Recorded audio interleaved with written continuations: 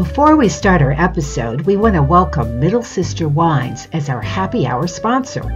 Did you know that birth order is commonly believed to have a profound and lasting effect on psychological development? And that the middle sister has a greater chance of having a wine named just for her? Well, welcome to the world of Middle Sister, sassy wines for middle sisters and everybody who loves them, which includes the Three Tomatoes. We've been fans for years of their delicious whites like Drama Queen Pinot Grigio, but we confess we're slightly partial to Rebel Red and her sassy remarks like, "If anyone tells you they don't like red wine, stop talking to them. You don't need that kind of negativity in your life." They're more than just a wine. They're a family of sisters you're going to love. Learn more at middlesisterwines.com. And now we hope you enjoyed today's episode. Good afternoon, tomatoes. Cheers and welcome. And I hope that all of you are listening with a glass of your favorite wine in hand, because our guest today is Leslie Sbrocco, wine aficionado, author of some great books, host of Check Please Bay Area, and of course, so much more. So grab your wine, sit back, relax, and enjoy this, and let's have some fun chatting about vino and learning about Leslie. So welcome, Leslie. Well, thank you for having me, Kim. Well, we are thrilled that you joined us, and I am sure that many of our listeners are familiar with you from the Today Show, where I found you and laughed my ass off, basically. Well, I like to hear that. That's what it should be. Well, it was so entertaining. Of course, it was just a little early in the morning, maybe not for Kathy, Lee, and Hoda, but for me, it was a little early to break it out. And you were talking about rosé in the one that I heard. So. Oh, yes. Well, it's coming up to be Rosé, International Rosé Day or National Rosé Day. Yes, Saturday. You know what? I think it's always Rosé Day, but that could be me. Me too. I'll tell you, I have a tattoo of rosé bubbles on my legs, so every day is rosé for me. I love it. I love it. So, Leslie, I'm going to ask you a question. So, what was the first wine that you ever tasted? I mean, like as a kid, Yeah, well, it's interesting because I grew up in Chicago. And my father was an airline pilot. And so I grew up in a family of 5, and we traveled, luckily, back in the days, we traveled all around because my dad would load us on a plane, and we got to sit in first class because that's what pilots' kids did. People weren't upgrading at that point. So to this day, I still have every time I get on a plane, I have to dress nicely because that's how I grew up as a kid. So, probably my first sip was as, an under 10 kid. I'm not going to, are we saying this out loud? Yes, we are. It's in my outside voice. Having a little sip of something on a trip to Europe with my family. But I do remember vividly being about 11 years old and sitting at the dinner table, and my dad enjoyed wine and enjoyed collecting wine, and not collecting necessarily, but stashing.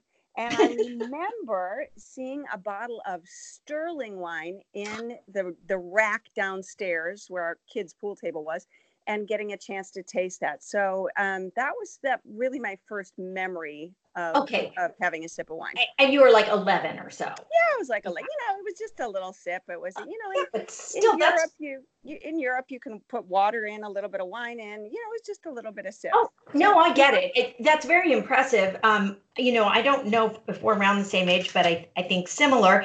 My first taste of wine, I think, was Blue Nun. My parents they let me taste little sips at the dinner table because they wanted me to learn to be refined. Sure. And in my refinement, of course, when I was 16, I tasted that delicacy, Boone's Farm. Oh, I remember Boone's Farm. Yeah, I think they're bringing it back. I don't know if it ever went away, to be honest. Well, that was just horrible. And then, in the early 60s, or not early 60s, no, excuse me, in the 70s, when I was in college, it was Chablis, but not the good kind of Chablis. So our palates have changed. And I guess, I did listen to a podcast and I've read all about you. So I think you are really phenomenal and hysterical, and I love it. And I have so many questions. We don't have a lot of time, but what tell our listeners how you got into doing what you do, because I'm sure most of us are envious. Well, this wine drinker is, of how you actually created this life for yourself. Oh, and the one thing I want to tell our listeners too, and I'm sure it will come up, is that not only do you talk about wine and lead wine groups, but you also help, you are a motivational speaker, I believe, helping people turn their passion into their purpose. And I love that. So can you talk a little bit about how you got into wine and how you got your start in this great business? Well, people do laugh when they say, "And what do you do for a living?" I say, "Well, I eat and drink pretty much." I always tease. Actually, I had a friend say to me once, because I do travel, get a chance to travel all over, and I work for myself, so I work really, really hard. And she said, "Leslie, you're everywhere. My God, girl, you work your ass off." I said, "Honey, I work my ass on. Are you kidding?" Oh, all the eating and drinking, I get it. Eating and drinking, you got the calories. I work this one on harder than Kim Kardashian does, I'll tell you. Or actually much more enjoyably, I think, probably, than Kim Kardashian does. But I fell into wine. I graduated college, and I really thought I would be a lawyer. I moved out to California after graduating from college, and was headed down the path to go to law school, and decided I couldn't really do that at that point in my life. And for all the wonderful lawyers out there, I'm glad I didn't. I'm glad somebody did. I didn't. Right. In my mind, I was thinking I could always go back. I'll take a couple of years and figure out what I really want to do. And so I did some. I'd always been involved in theater and speaking and government and things like that. And so started doing some television and this is a fun trivia note about me. I actually was doing some television commercials, and a woman came up to me and said, "My God, you have really beautiful hands." And I'm tall. I never was a model. God knows that. But she looked at my hands. She said, "You have really beautiful hands. Have you ever thought about being a hand model?" And I read this, so I know where we're going, and I love it. In your early 20s, you're like, "No, but do they pay my whole body? Because if they pay me, I'm showing up." Exactly. And so for a number of years, I actually was a hand model, and I did television commercials and poked the Pillsbury Doughboy, and that's so great. We all wanted to poke him, and you got to do it. Oh my God, it was not as glamorous in those days as it sounds. Now it's all computer generated, but when I did that, they had stop frame animation, and so they basically he was headless and this little figure, and they would open up a case of about 50 heads with different expressions on them, and I would be down on my knees leaning over the table with my hand looking very glamorous, poking his belly, and then they'd animate it again with a different head, and I'd poke the belly.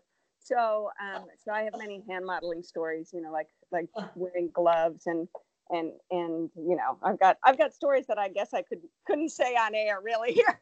Well, you can say it on our air, but it's those are the details that make your life so interesting and intriguing. Yeah. And it's a long roundabout, so I'm slowly getting to the fun part, but yeah, so I just decided that I wanted to start producing my own things. I wasn't waiting for people to give me a job, and that on camera was a really comfortable place for me, and then behind the scenes and writing seemed to be more comfortable. And at that point, then I started getting into wine, and it was really just as a passion as a consumer, drinking it, enjoying it in San Francisco, and people weren't really taking sommelier courses like they are now, so I did it more hands-on. I went and volunteered at wineries to work harvest. And then at some point I was really, really into wine, as I said, as an avid consumer. And I said to myself, how can I get paid to do what I love? And I made two lists. Here's what I know how to do. Here's what I want to do. And where were the crossovers? And I knew that I wasn't about to make wine, even though I do make a little wine. But, I was good at talking about things and talking about it. So that's really what I focused on, and started producing things for a local PBS station, which then blossomed. And then the internet became involved. I got hired by Microsoft to create their internet content about wine. And then the New York Times, through the Press Democrat, created their internet site about wine, back to television, et cetera, et cetera. So it's all been kind of a, here's what I want to do now. How do I get paid to do it? And you created a way to do that, which I think is really important and valuable for women, especially of a certain age, who might be re-entering the workforce, pivoting, or trying to figure out exactly what they want to do, to take a look at their passion and how they can turn it into a paying gig. Well, as I always say, I get paid to eat and drink, so you can do anything you want. Exactly. Right? I mean, you can be a gardener, make jewelry, create, there's so many things that people can do. And in today's really environment, you don't need to have an office, even though I am sitting in my office surrounded by wine, but you don't need to have an office. You don't need to, you can work from home. You can, create whatever you want to create. It's endless possibilities now. It's just having the courage to do it and not being afraid of the butterflies failure in your stomach. Right. Well, we have to get rid of the fear of failure as well. Yes. I realize that. It's an ever-present thing if you're going to challenge yourself. Let me just say that. Right. It never goes away. And you wrote a book, the title of which I love, Wine for Women. I know you've written more than one, but this one, Wine for Women, A Guide to Buying, Pairing, and Sharing. How fun is that? It was, I was still working at the New York Times Company. Actually, I just left the New York Times Company, was writing online for them. And I noticed as an educator and a speaker, even at, that 14 years ago when I wrote that book, that men and women were asking me different questions. And so, I found it very interesting. I never said there's a wine, there's a women drink pink. Now right. People are getting smart and everybody's drinking pink. But, and men drink red. No. That was never what it was about. It was always about the way we were approaching what we were buying, because women are the majority of wine consumers. They're the majority of purchasers, as we all know, household purchasing. So I was really looking at it from anecdotally, from people asking me questions, and that I would tend to get more of the questions about, and again, this was putting it in context 14 years ago. Things have right. changed, not a whole lot, but some. People were asking me questions about, hey, listen, I've got a dinner party. I'm making, what do you suggest? I've got a gift. I really love rosés, or I really love this. What do you suggest? And I tended to get more of the technical questions from men, even though they might not have been more technically knowledgeable. It was, kind of, I equivocated it to the baseball scores, right? How much oak does it have? What did the points score? What was right. It was the stats. So I really focused. So I thought, I want to write a book just geared, not exclusively for women. It's, men can read it, right. appreciate it. And I really focused on the approaches. And so I tried to think of the language that I use for wine. And I tend to describe wine differently than maybe some other people. And I describe it as texturally and kind of shapes and things like, to me, I always said Merlot, drinking a great Merlot is like draping yourself in cashmere. You get this wonderful, supple feeling. So what I did was I translated that, and I do consider myself a wine translator, and I translated that into building the essential wine wardrobe. And so, Sauvignon Blanc became my crisp white shirt, and Chardonnay was the basic black, which can go from jeans to a black taffeta dress too. So it resonated with people. So I packed it with education, where wines were from, how to read labels, recipe pairings, all sorts of really fantastic information. And it did win the George DeBoeuf Best Wine Book of the Year when it came out. And I just, to me, made it more approachable to the audience I was targeting, which was females. And again, I love that because it's true. We're emotional also. And I can totally picture that crisp, white, beautiful shirt while right. I'm drinking a Sauvignon Blanc. I love that. I packed it, again, I packed it with information. Here's where you find the styles of Sauvignon Blanc. Here's where you get Leidenhausen. I talked about New Zealand. I talked about Sancerre. So there is a lot of higher level wine education in there. And it's not, people said, well, what if people think you're dumbing down? I said, there is no dumbing down of wine. Wine is not something that you inherently know. You should really make it a language that resonates with people. And this may not resonate with some people. It may resonate with a lot of people. And the best compliment I ever got was when the book came out, was that a woman came to one of my book signings and she said, after listening to you and reading your book, you're the same person. Your voice is the same. And that to me was wonderful. That is nice. That is nice because we can relate to you. Women, right. And men, of course, can relate Oh, to of that. course. I love that you're bringing it, home for women also. And also, I want to throw out that I did read that you are one of the top 100 influential people in the American wine business. And I think Yes. that's great because I know that so many winemakers and so many wineries are male centric as Yeah, well. and females are really, I've followed the path of this. I've been in the business for, communicating about wine for, oh my God, can I say this out loud? Yeah, I guess 20 years, close to probably. And I have seen such an evolution of gender equity as we're dealing, getting more towards that. But it's still, yes, a lot of winemakers are guys, a lot of heads of businesses are men, Mhm. and women are coming on strong. I've seen the growth, exponentially in the past decade, and so it's heartwarming to see. But women are still the majority of wine consumers, and we still love to drink wine, talk about it, and share it. And that's really the bottom line. And that's really what I try to communicate, whether it's television, books, trips that I lead, anything I do, that I really try to say, this is just wine, right? This is not Right. rocket science. This is we can make it rocket science. There's a lot of technical information that I need to know, but my job is to translate that into, what do you like and why do you like it? Or what don't you like and why don't you like it? And I think that's great because I have been drinking wine for many years now, but I don't always know why I like something. I just know that I like it. To that end, there is a winery or tasting room, or, well, it's a winery, Breathless in Healdsburg, Yeah. and all women Yeah. run, isn't it? I think it's a women winemakers. Well, And I'm just looking at some rosés on my desk because I'm writing a rosé story for Saturday, and I'm looking at Inman family, Kathleen Inman, wonderful winemaker and female vintner up in the Russian River Valley, and I'm looking at her Endless Crush rosé of Pinot Noir, which is absolutely gorgeous. So yes, if I look out in my cellar in my office here, I can say there are so many, female vintners and female winemakers. It's a wonderful thing. well, I think that's great because women want to support women. Mm-hmm. Not that we certainly aren't going to, I'm going to drink my, whatever the vineyards, the wines that I like that are created by men, but I'd sure like to support women if I can. And okay, so this is a loaded question. Do you have a favorite wine, or are you very politically correct and drink them all, love them all? Oh, if I have a favorite wine type. That's what I meant. That's what I Yeah, meant. because I taste 3,000 wines a year, so Right.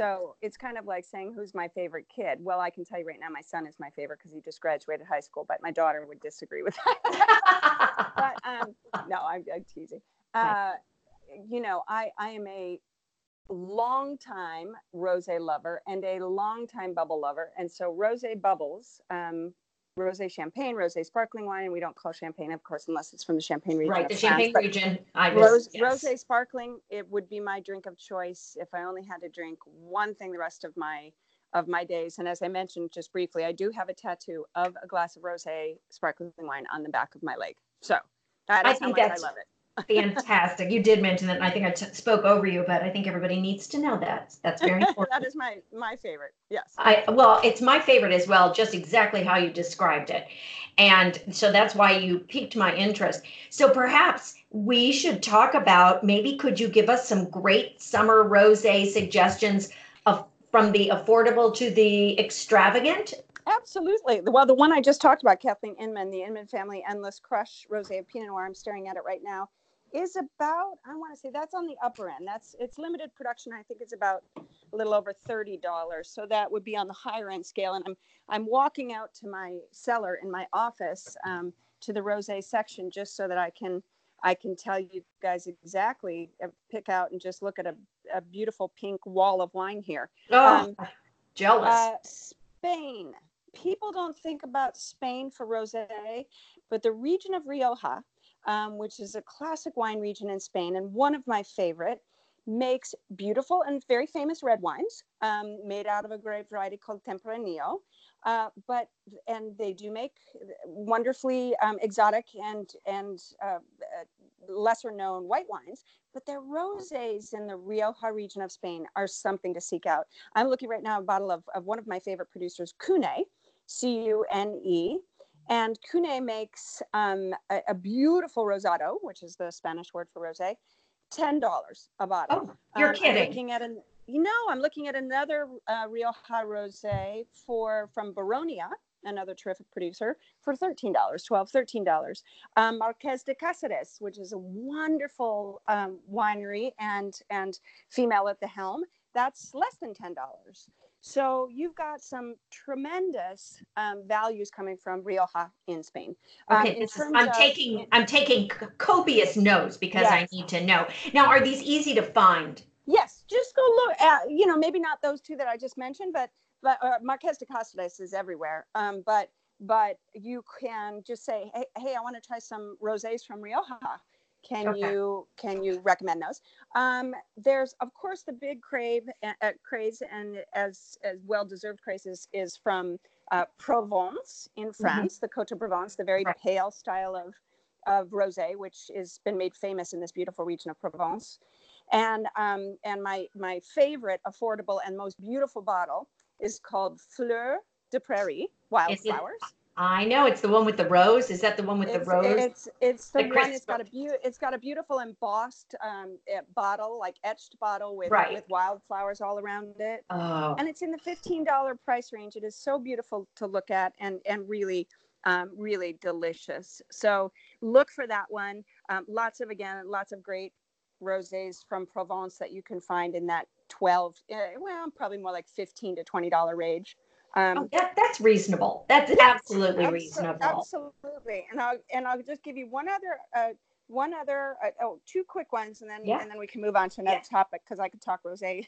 That's kind of why I selfishly brought that up. I'm conducting it, so I get to learn about my favorite wine.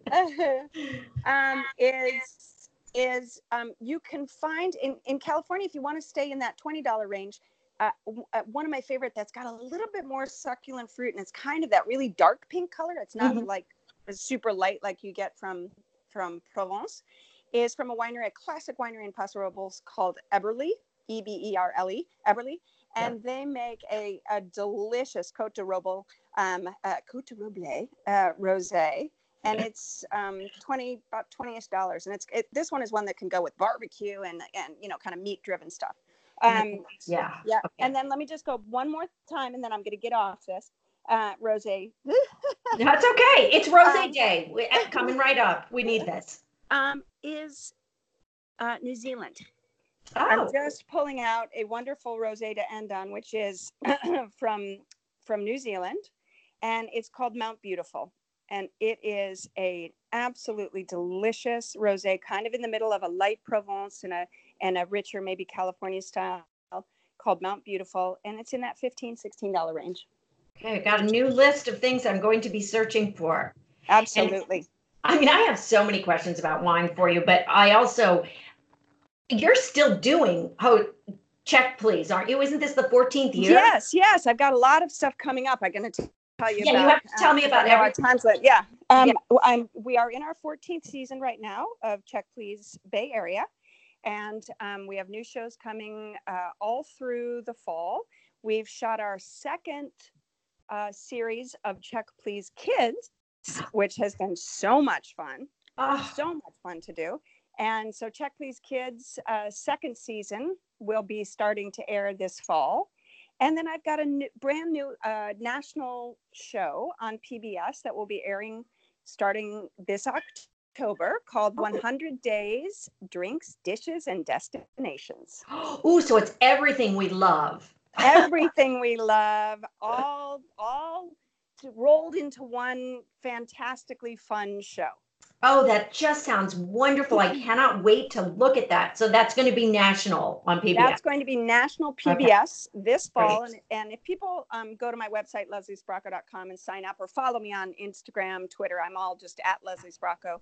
Then, and I'm sure you'll have links on Tree Tomato. So you can find out, we'll be posting lots and have lots of information and which stations it'll be on and when it'll start airing and all of that. And I'm kind of segueing from all the TV things I'm doing into also taking people with me on some of these wonderful, amazing trips that I go on. So And that, so I was going to ask, before you talk about that trip you do have coming up, what is your favorite thing to do today in terms of your skill set and your love of wine? Is it going to be taking the people on the trips, or doing, say, yeah, I was going to say yes to the check. Okay, wrong.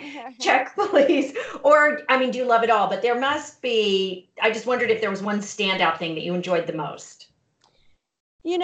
It's funny. I enjoy it all for different reasons. The easiest and the most natural for me is being on television and speaking. Probably speaking is the easiest, because I see the immediate reaction of people, and I see when a light bulb goes on as an educator. I see when people get out of a class that I've led, or a tasting that I've led, and they said, you know what, I laughed so much, I had so much fun, and I learned so much.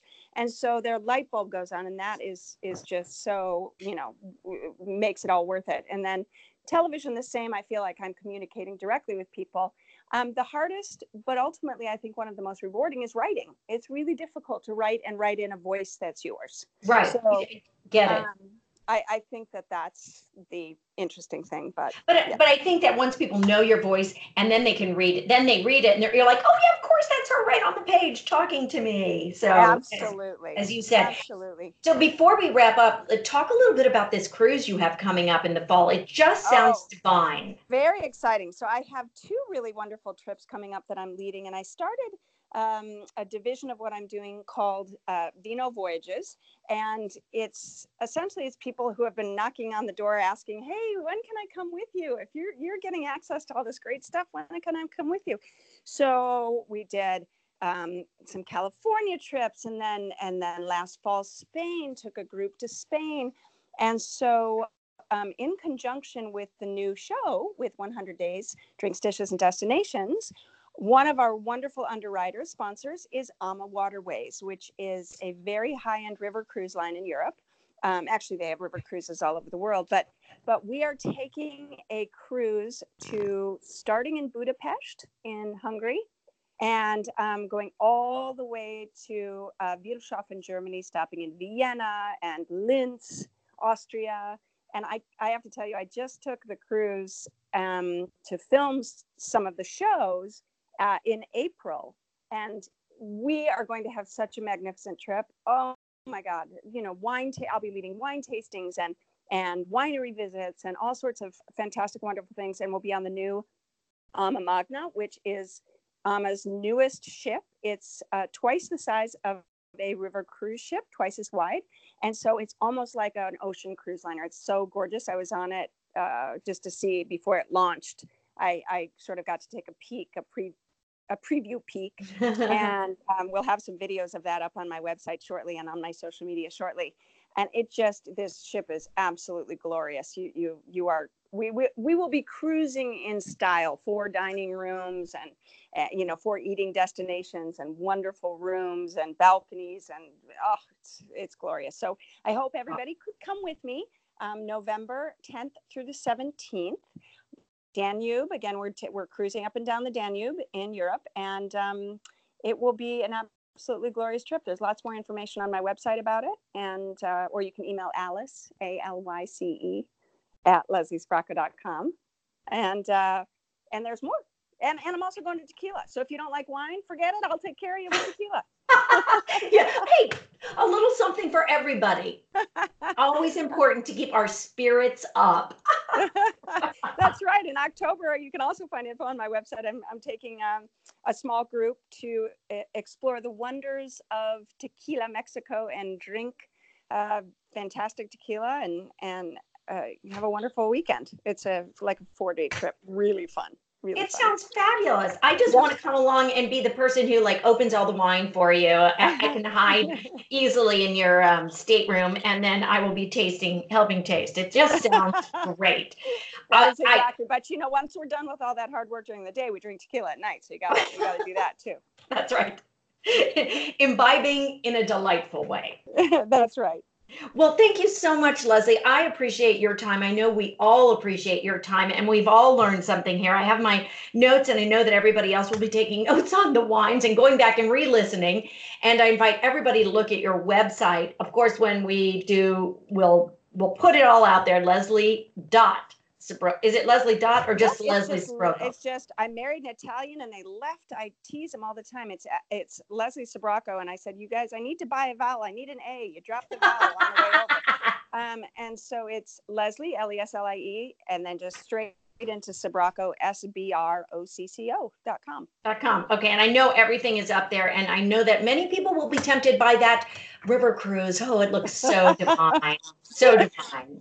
Well, we'll have the rosé picks up there as well. Okay. Oh, great. And cheers and thank you. And we really appreciate it. And I hope to see you sometime soon on a cruise. Thanks so much, Kim. Look forward to sharing a glass or three soon.